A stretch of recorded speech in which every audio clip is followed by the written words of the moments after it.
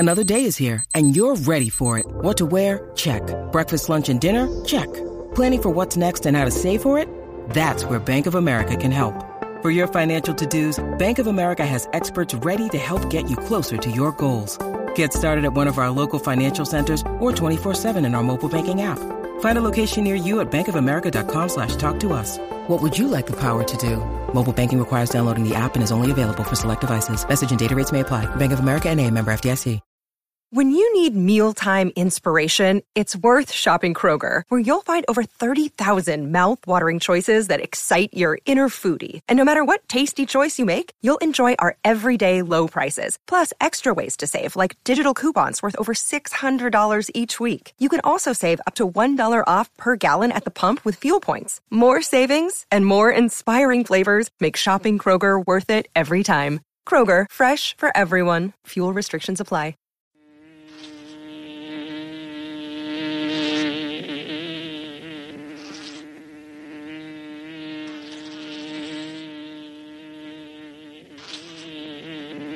This is the Music Buzz Podcast.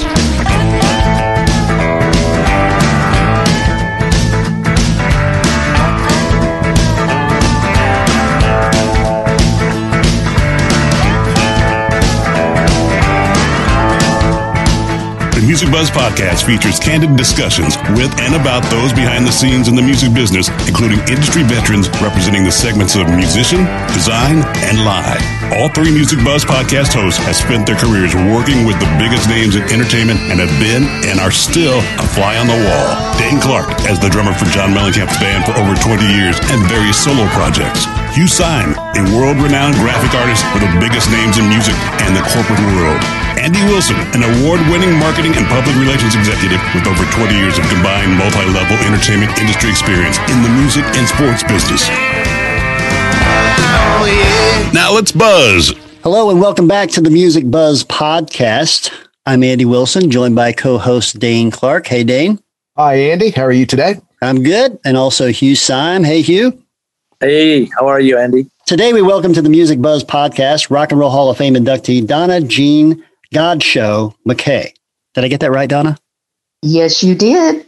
Donna Jean was co-vocalist of the Grateful Dead in the 1970s, creating a lasting impact on legendary songs such as The Music Never Stopped, Cassidy, Mississippi Half Step, Playing in the Band, and many, many more. But prior to her years in the Grateful Dead, she was a 1960s session musician at the legendary Muscle Shoals Sound Studio in Alabama. Most recently, Donna Jean kind of went what I would call, I guess, full circle, went back to recording at Muscle Shoals for the reworking and release of the Donna Jean and the Tricksters classic song, Shelter, which we're going to talk about, a song originally recorded many years ago, but was revived in 2021. So without further ado, welcome to the Music Buzz Podcast, Donna Jean. Well, thank you. And I'm glad to be here with all of you boys. Donna Jean, it's a wonderful to have you with us today. Well, my pleasure. And I got to say, I saw you with the Grateful Dead on February 3rd. I had to look it up. I knew it was 79, but it was February 3rd, 1979, which I think was the convention center in Indianapolis. And true to the spirit of the event, I don't remember much about it. I remember it being a wonderful thing, but I don't have, a lot of memory about details that night, let's just say. Well, you can join my club. Okay, you might not have details of that night either. But, of course not. But I wanted to touch briefly because I'm a guy that, and I know most of the people, a lot of people that follow the Grateful Dead are the live people. They got every live show, this and that. I've always been a record guy. I like studio music, and I had all those records from that period that you were in the band. And I want to touch briefly on my 5 favorite Grateful Dead recordings during your time with those guys, if I may, just so our listeners can check these songs out if they haven't had a chance to. Sure. On Shakedown Street, France is a great example of that double vocal thing that you and Bob Weir did together that was really precise and worked out. I mean, I had forgotten just how much you guys did that together. But it was really, you could tell you guys put some time in on that and the other tunes that you were doing that on. And then on that same record, your song From the Heart of Me, that's a very cool tune, by the way. Thank you. And it has that classic Dead sound. It's got that halftime funk groove, but it's got those odd meters mixed in it. You know, it's kind of when they were starting to remind me of Steely Dan a little bit. But then on Terrapin Station, which is one of my favorite records, your song Sunrise. Yeah. And your song Sunrise, that's the perfect showcase for the range of your voice, I thought, as well as being a great song. You were down in the low section and really high, and it's really a great song. You guys should all listen to that. Well, thank you very much. Your version of Dancing in the Streets is cool as can be. Again, you and Bob singing together, and it's very well worked out. But my all-time favorite song, other than maybe Alabama Getaway, is Passenger, which is on that same record. Great fast-paced rock and roll tune. And again, you and Bob Weir are nailing those. It's just killer. So I just encourage all of our listeners to check these great songs out. Listen to Donna Jean and what she was doing with those guys back then. It's fabulous. Now, if you could just take us back, let's go back in history a little bit to growing up in the Muscle Shoals area and how you worked your way into being a session singer there. Well, the truth of the matter is, I would hardly describe it as working my way into it because I was born into it. And all of us, including the Muscle Shoals Swampers, Rick Hall, the whole bunch of us, just kind of grew up together. And so all of us who knew each other anyway and were music-minded, we automatically gravitated to the studios, and that was our hangout. Started out as Fame recording, and then, of course, Muscle Shoals Sound became quite a thing. But we just grew into it. It was an organic thing. I'm curious to know where they first heard you sing. At what point in your life did they actually hear you and say, "Oh, this girl's got pipes. We got to bring her into this fold"? Well, I don't quite know how to answer that. One of my best friends was Jeannie Green, who was in the voice group with me in Southern Comfort. That was the name of our background vocal group that did the session work. So, we started out, I was about 17, I think, something like that, when we started doing, real big time session work. But before that, I would do demos at Fame and different studios when I was like 15. Mm-hmm. And when I was 12, I wrote a song, played the piano, and sang on a local talent contest and won the contest when I was 12, singing about how much in love I was with my boyfriend. Just anyway, long story short, I just love to sing, and all of these guys around here love to play music, and it was an organic thing that came together and became something absolutely magical. Yeah. Boy, no question about that. I mean, the guys in that, all the players, the Swampers and the vocalists and all the different artists that came down there to record, is just, the songs that you sang on, the list, Take a Letter, Maria, R.B. Greaves, When a Man Loves a Woman. I think everybody in the world's heard that. Percy Sledge, Neil Diamond's, was that Mother Loves Salvation Show? Brother Loves Traveling Salvation. Brother Loves, that's right. Traveling Salvation Show. That's it. That's a mouthful right there. Yeah. Tell us about Suspicious Minds. Well, you mean my part in it, or how it came about, or what? Just all of that. Our voice group had done the demo on our friend Mark James' song Suspicious Minds. And of course, he's the one that wrote it. We had done the demo. And so when Elvis came to Memphis to record his comeback album, he was passing by. This is the story that I heard, that he was passing by Mark James's office, and Suspicious Minds happened to be playing. And he stopped and took a listen and said, "I want that song and I want those girls." So a little bit later, we got a phone call, but it was quite amazing because Colonel Parker would not let Elvis record anything that they didn't publish. Sure. And so that's why Elvis didn't get to do a lot of things that he wanted to do. You're talking about 1968, the NBC comeback? Right after that, I think. Right after that, because it was 1969 when we did Suspicious Minds and In the Ghetto and Rubberneck and some other things. I don't even remember. But so you sang on In the Ghetto and Rubberneck, and those are all great classics. I've got those 45s. They're fantastic. You do? Yep, sure do. Got all those, all three of those that you just mentioned. Wow. I'm not sure about Rubberneck, and that might have been on an album, but I know I've got it. It was on the same album that Suspicious Minds was on. Okay. I believe. I was a youngster, but I had it, and you're on there. I'm going to go back and listen to all those again. So what was he like? I mean, yeah, I was going to say, did you talk to Elvis? What was he like? That was my question. He was so kind, generous, encouraging, and the most incredible looking human being I had ever feasted my eyes on. I mean, talking about gorgeous. He was so much better looking than any movie or any photograph. Of course, we were just mesmerized, and of course, here we are in this professional situation, having to deal with being with Elvis Presley and then trying to be professional at the same time. right. So we did our thing, and Elvis listened to our voices individually, and Really, individually. On the mics. He was in the control room. Okay. There no pressure. No pressure there. No pressure there. No pressure at all. Wow. Anyway, we were totally professional and got our job done, and then went to directly after the session. We went to the International House of Pancakes in Memphis and screamed bloody murder for about an hour. We just could not believe what we had just been a part of.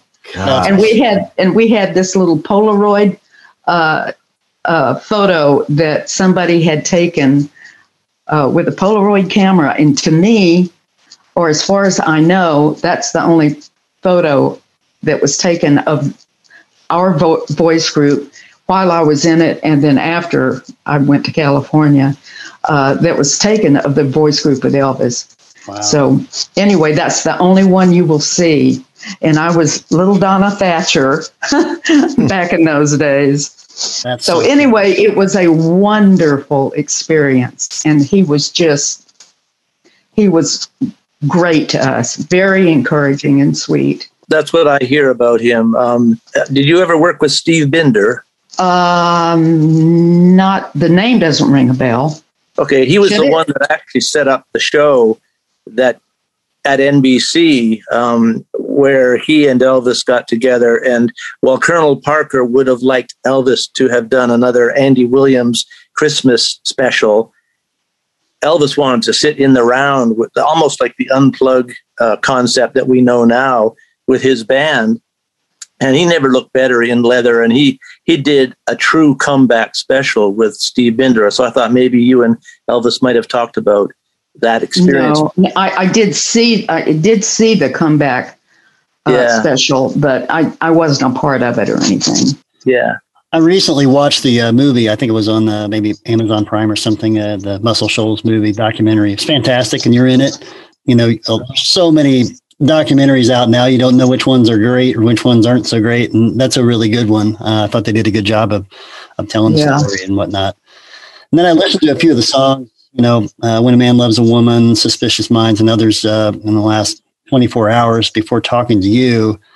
Man, there's just something about the sound of those songs that's just unbelievable, man. The beginning of When a Man Loves a Woman, you always think about him singing the chorus, but the beginning of that song is like, I forgot how kind of haunting it is right before it really kind of, starts to take off. What an amazing song that is, man. Yeah.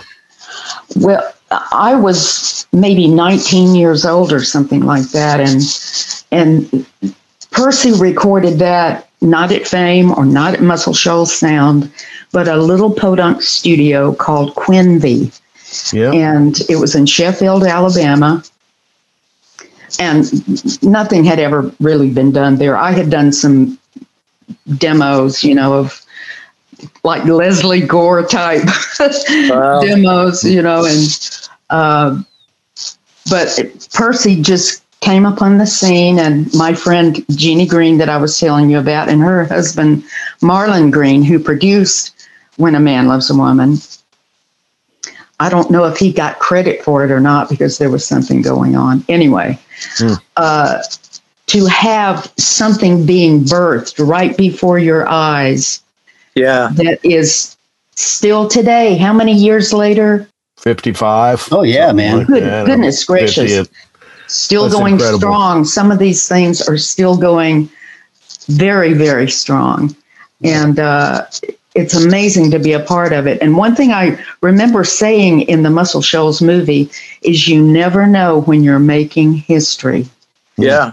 Yeah. And you don't. True. Good music endures. That's the other truth is that. And good music endures. Yeah. Absolutely.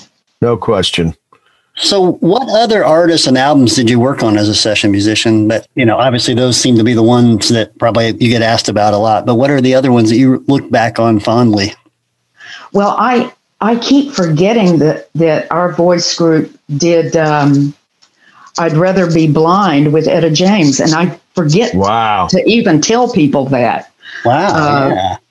And somebody reminded me of it the other day, and I looked in my record book and, where we kept records of who we sang with and what songs. And yep, sure enough, we were on that song. That means you've been pretty successful if you forget about recording with Etta James. Yeah, no kidding. That's one of the all-time classic songs right there. Wow. Yeah. God bless you. That's fantastic. But let's see, who else? Boz Scaggs, his solo album. Boz Scaggs? Nice. Yeah. Nice, yeah. Yeah. Let's see. Oh, my gosh. Dionne Warwick. Oh, wow. Benny King, all the Joe Tex, Joe Simon, Solomon Burke, all of that stuff we did. Sheesh. Okay. That's some of them. Now I'm kind of drawing a blank. Did you work with Duane Allman? Yeah, worked with Duane on Boz Scaggs' album. Okay. Yeah. That must if have been you have the LP, it's got Boz on the front, then you open it up, and Duane Allman is standing up stark naked, except for his little hands over his privates. And I don't have that record. I'd remember that. And it's even got our photo in there. But anyway. Nice. I have to say this before I forget, because I think it's hilarious, because it's so close to the truth. My brother says that I am the Forrest Gump of rock and roll. That's great. That's good. Because I have ended up in some of the most incredible places that I didn't predict or try to find. I was just there at the right time, time. You say that, and modestly, I know, but talent also seems like things find a way of finding talent, right? So at the end of the day, I think too, you got to be pretty good to be in those rooms and be in those situations and be thought of too. Well, that's true. You have to have the goods. You have to have the goods to start out with, but then the other part of it is that intangible thing that makes you go ahead and do something, no matter how talented you are. Yeah. Some people are a jillion times more talented than me and have not been able to do the things that I have. That's very generous of you to acknowledge the good fortune of just providence, the fact that you were in the right place at the right time. But Andy's right too, though. People will find good talent, and there's no question you were in those rooms because of who you are and how you sing. Well, and also part of it is not being denied. I was not going to be denied. This was what I was going to do, and I've known that since I was 4 years old. Wow. Right. And, there you go. Well, I was just going to say, and part of it's also being able to make it work, like you got along with your friends that you sang with. and being a person, a personable person, and all those things must have had something to do with all that too. That's definitely in the mix as well. Yeah. Especially when you moved on to being in a rock band, then you got to get along with a bunch of guys all the time. You can tell us about that here in a little bit. Yeah. Oh, believe me, there's plenty of story. Oh, well, we're getting ready for them. Andy, I'm sorry, I didn't mean to interrupt. No, that's okay. It's a good segue because I was wanting to ask, so did you really walk up to Jerry Garcia and state that Keith was their next pianist? I certainly did. That's awesome. That's so great. And that's what I'm talking about. Right. You got to have chutzpah. You got to have something to augment your talent. You got to have something that propels it to get out there and, like I said, not be denied. Right. And so, when somebody says, well, I heard that you asked Garcia if Keith could be, no. There was no asking about it. You told him. And I told him. Yeah. Now, Keith was in the band for a while before you officially joined. Yes. So whose idea was it for you, and how were you talked into joining the band? Well, Jerry had asked me to join when Keith did, and I just wanted, for some reason, maybe it's the Southern girl in me or whatever it was, I said, I want Keith to get to do it first. And that was just the way I felt about it. I wanted him to get to do it first. And so he did 2 tours, and I just kind of woodshedded and learned parts and found myself on stage with the Grateful Dead on New Year's Eve of 1971, singing with the band. Nice. That was your intro on New Year's Eve? Yes, amongst all of those people in the audience who I know were going, what the heck? Yeah. Who is this girl getting up there with our band? Yeah. Those are protected fans too, boy. I'm telling you, they're very much rabid when it comes to the Grateful Dead. They own them. Right. And that's why people take the Grateful Dead so personally, because it does translate as a personal thing. Even in Robert Hunter's lyrics, you can take any lyric to any song and anybody can put themselves right into it. Right. And that was one of the brilliant things about Robert Hunter's lyrics, is he did that like nobody else can do it except maybe Bob Dylan.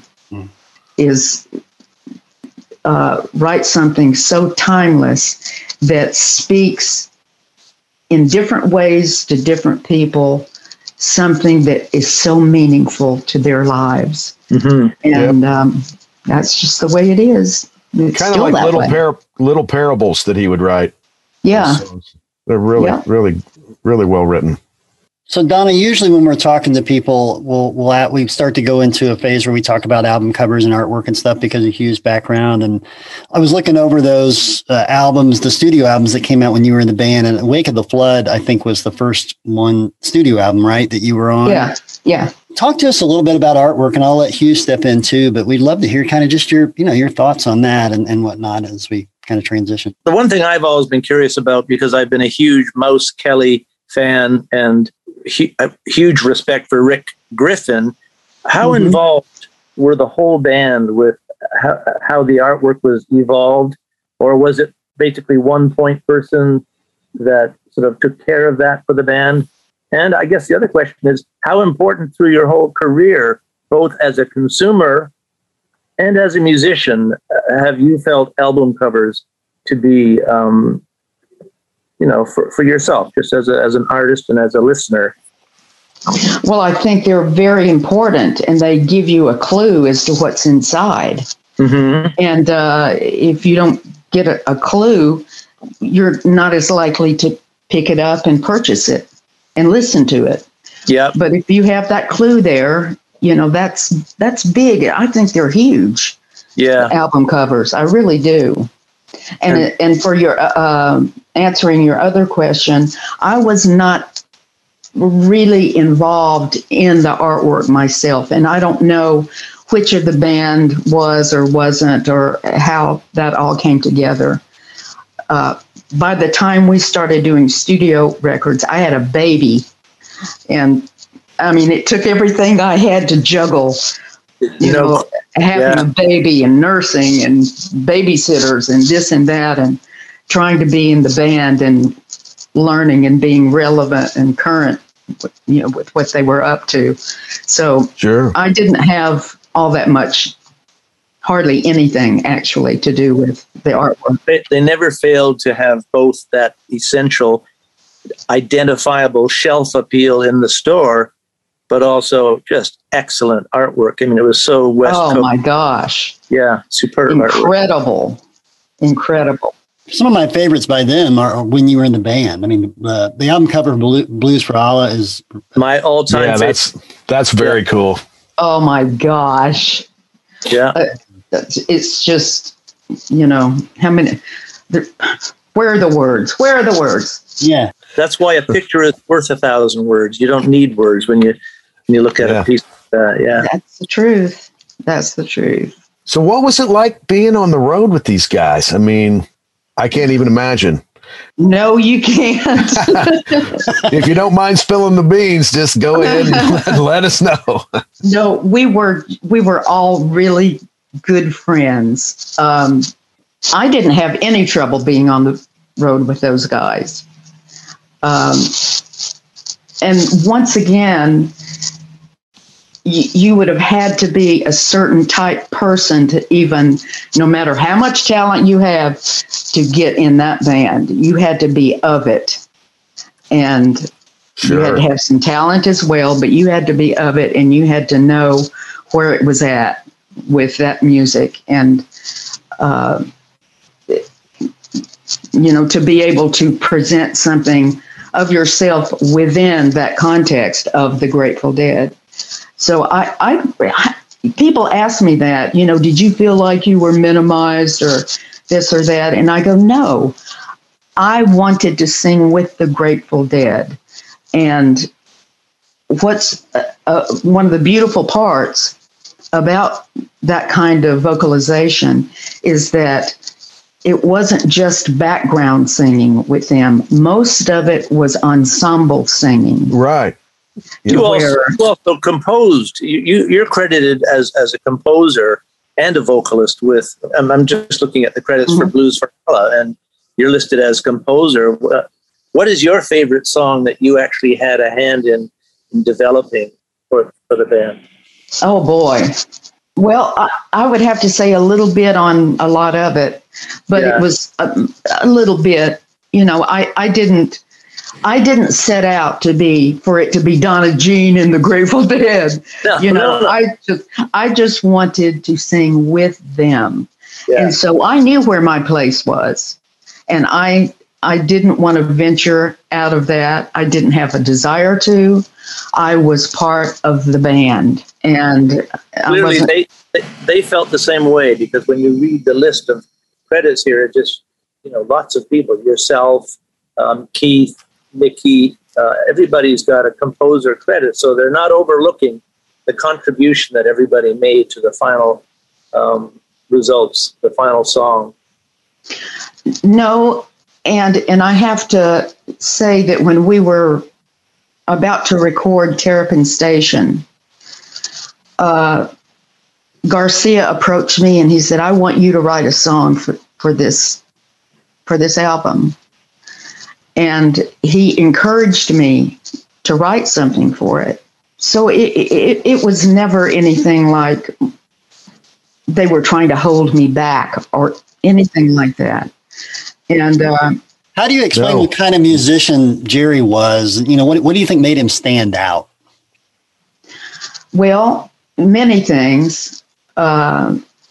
It's who he was as a human being, which is huge. I can't even go there. But the fact was, Jerry listened to all kinds of music all the time. He didn't settle on just listening to rock and roll or just listening to country or just listening to bluegrass or whatever. He listened to everything. And because that was his mindset, was he wanted to glean everything he could about music from wherever the source was.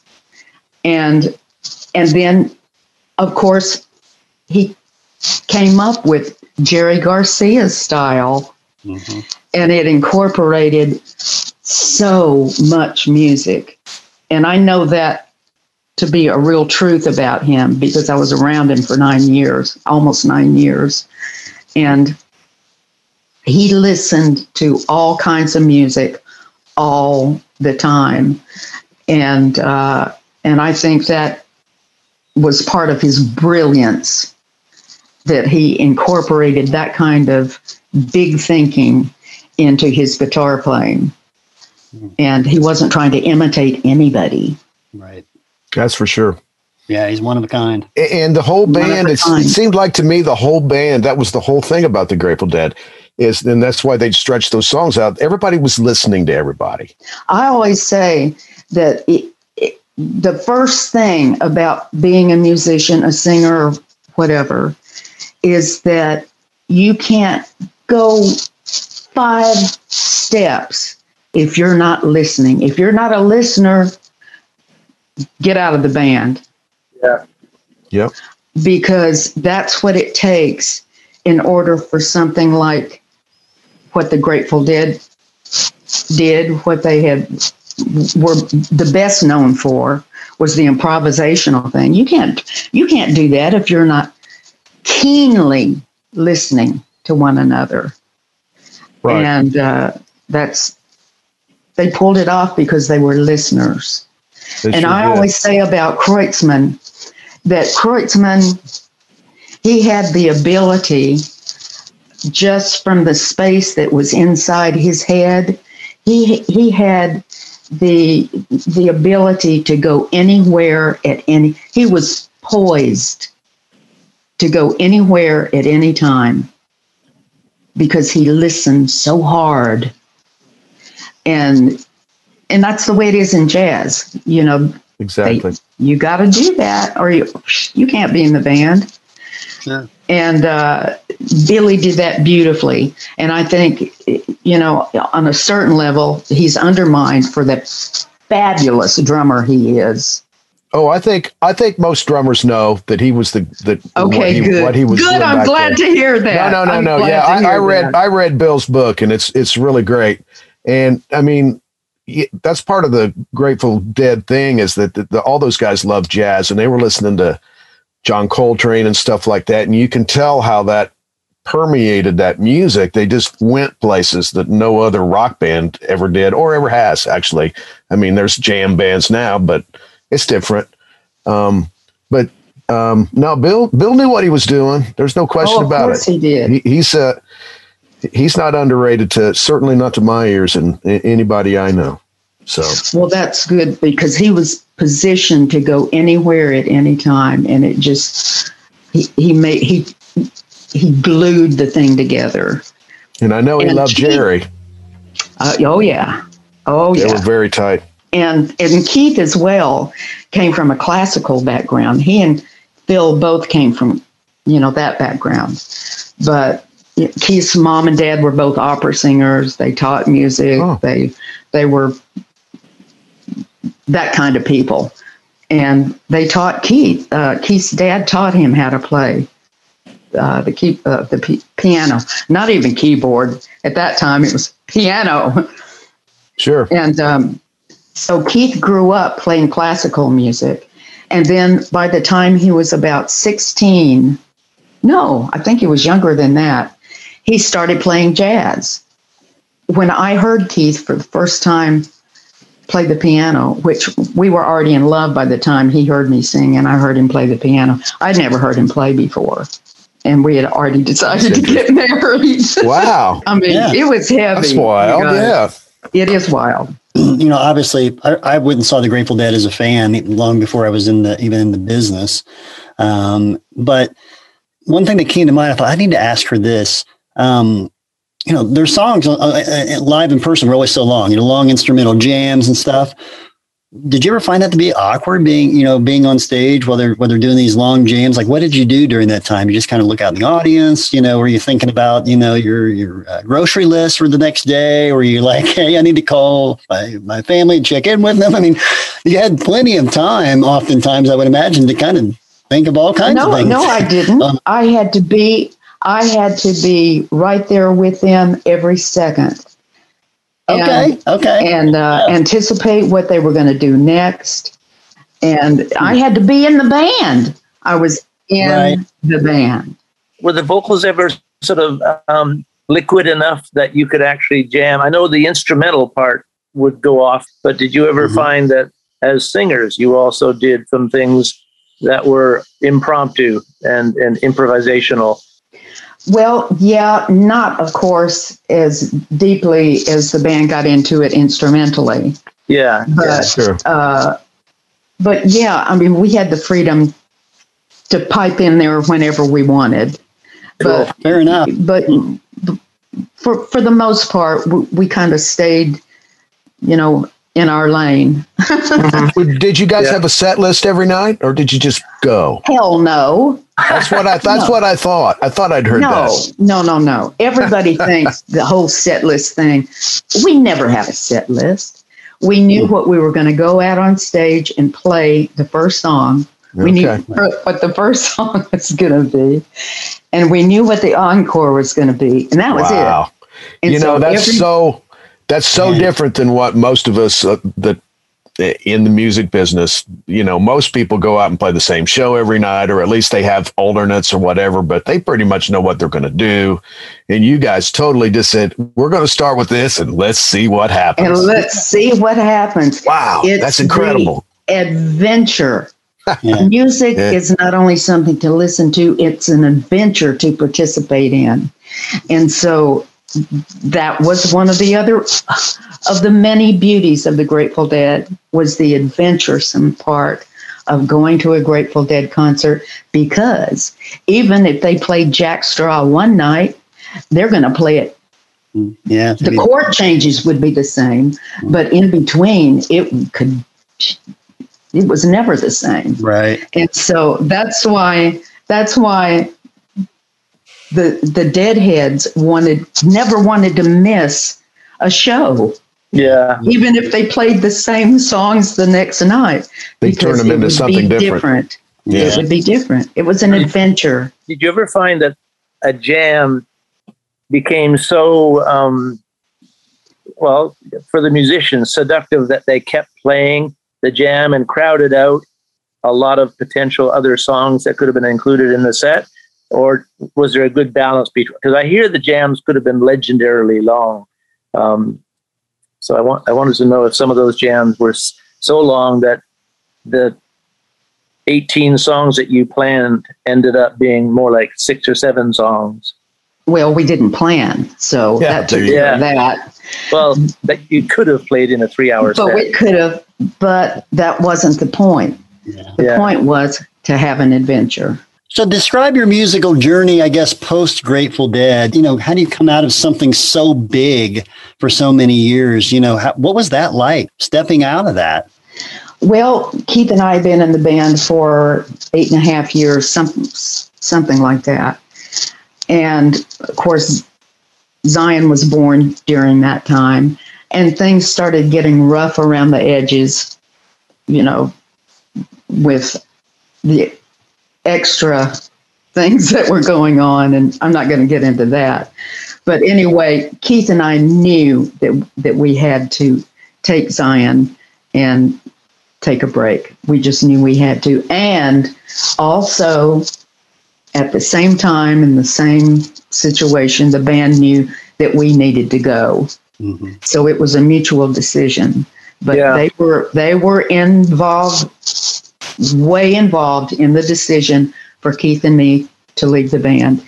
And Keith and I were saying to one another, how in the world do you quit the Grateful Dead? Sure. Because we knew we had to, for Zion's sake and for our marriage. When you're married and you're together 24/7. You know, you're in a rock and roll band. All of the externals that happen. It's a tough gig, you know. Yeah. No question. When it comes down to it, and especially after that long a time.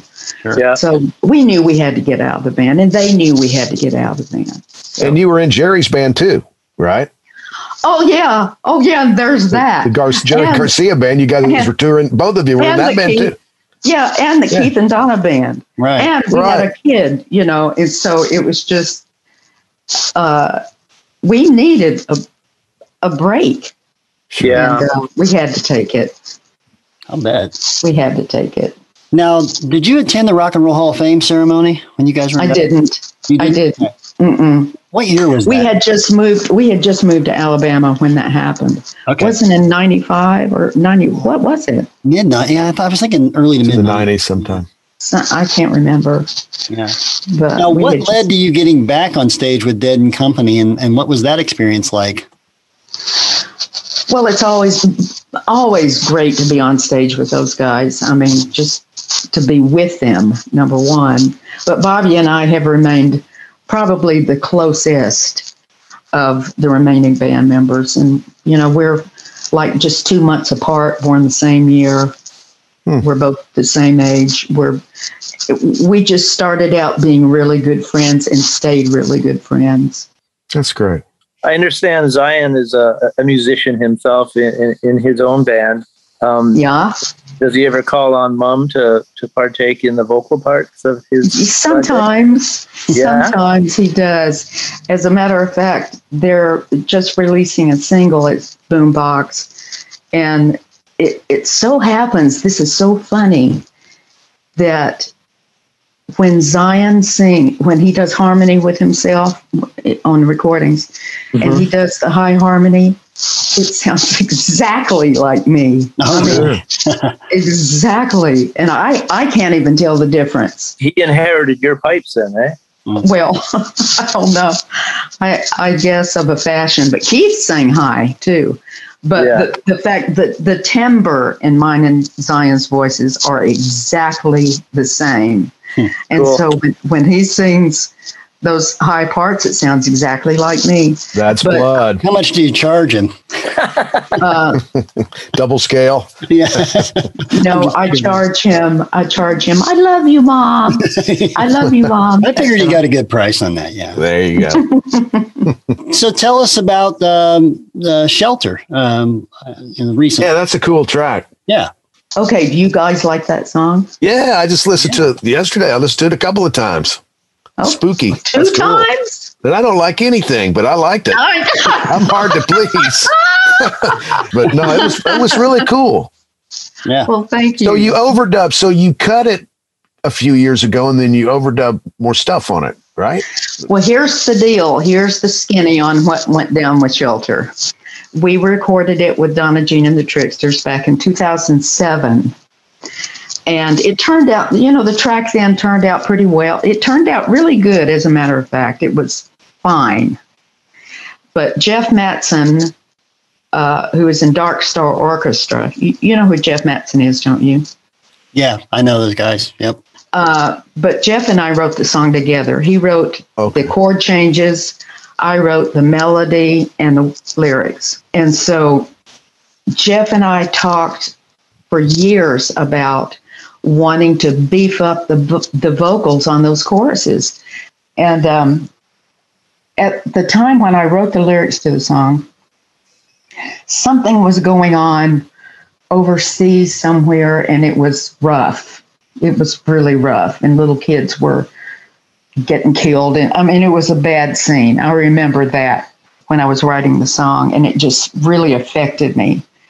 So the song really takes on that vibe of, oh my gosh, something's going on here, and like I said, it affected me really deeply. And then how many years later, the same things are going on, only 100 times worse all over the planet.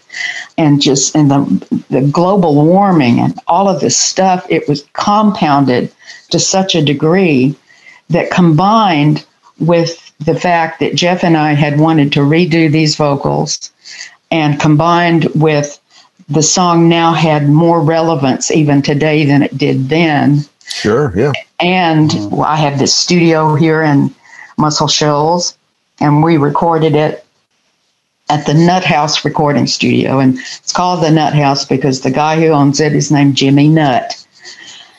But anyway, what happened was I got my friends, these 3 girls who do most of the background singing here in the studios. I got them to come and redo the background vocals, and they just nailed it. I mean, they pounded it. And don't you think? Yeah, the BGVs are strong, big time. Yeah, they are. Yeah, it's a good song. And then they were so strong that I said, okay, now what I want is I want the rhythm section to be tribal. I want it just to really punch. And so my husband, David McKay, is a bass player, a fine bass player, redid the bass part. And Jimmy Nutt, who's also a drummer, replaced a good deal of the drums on the rhythm section. And it just beefed it up and took it into a whole different place. It was a whole different song. Oh, yeah, that bass line's got kind of driving 8th note thing. Moves it right along. Mm-hmm. Very cool. So anyway, we got what we wanted. And Jeff and I just said, let's just put this out as a single. Yeah. Well, I'm glad you did. And so that's what we did. Even to your term tribal, the cover, I'm looking at the cover now. It's pretty cool, too. It is tribal, isn't it? Yeah, it's lovely. But I wasn't even thinking that then, back when we did the cover. But things are prophetic, That's how things work out sometimes. Yep. Whew. Thank you so much for joining us. We really appreciate it. Oh, we sure do. Nice to meet you, Donna. Well, nice to meet you guys. Fantastic to talk to you. Thank you so much. Best of luck. Continued success. And you guys, too. Thank you. All right. Toodaloo. Appreciate it. All the best. Bye. We'll see you. Bye-bye.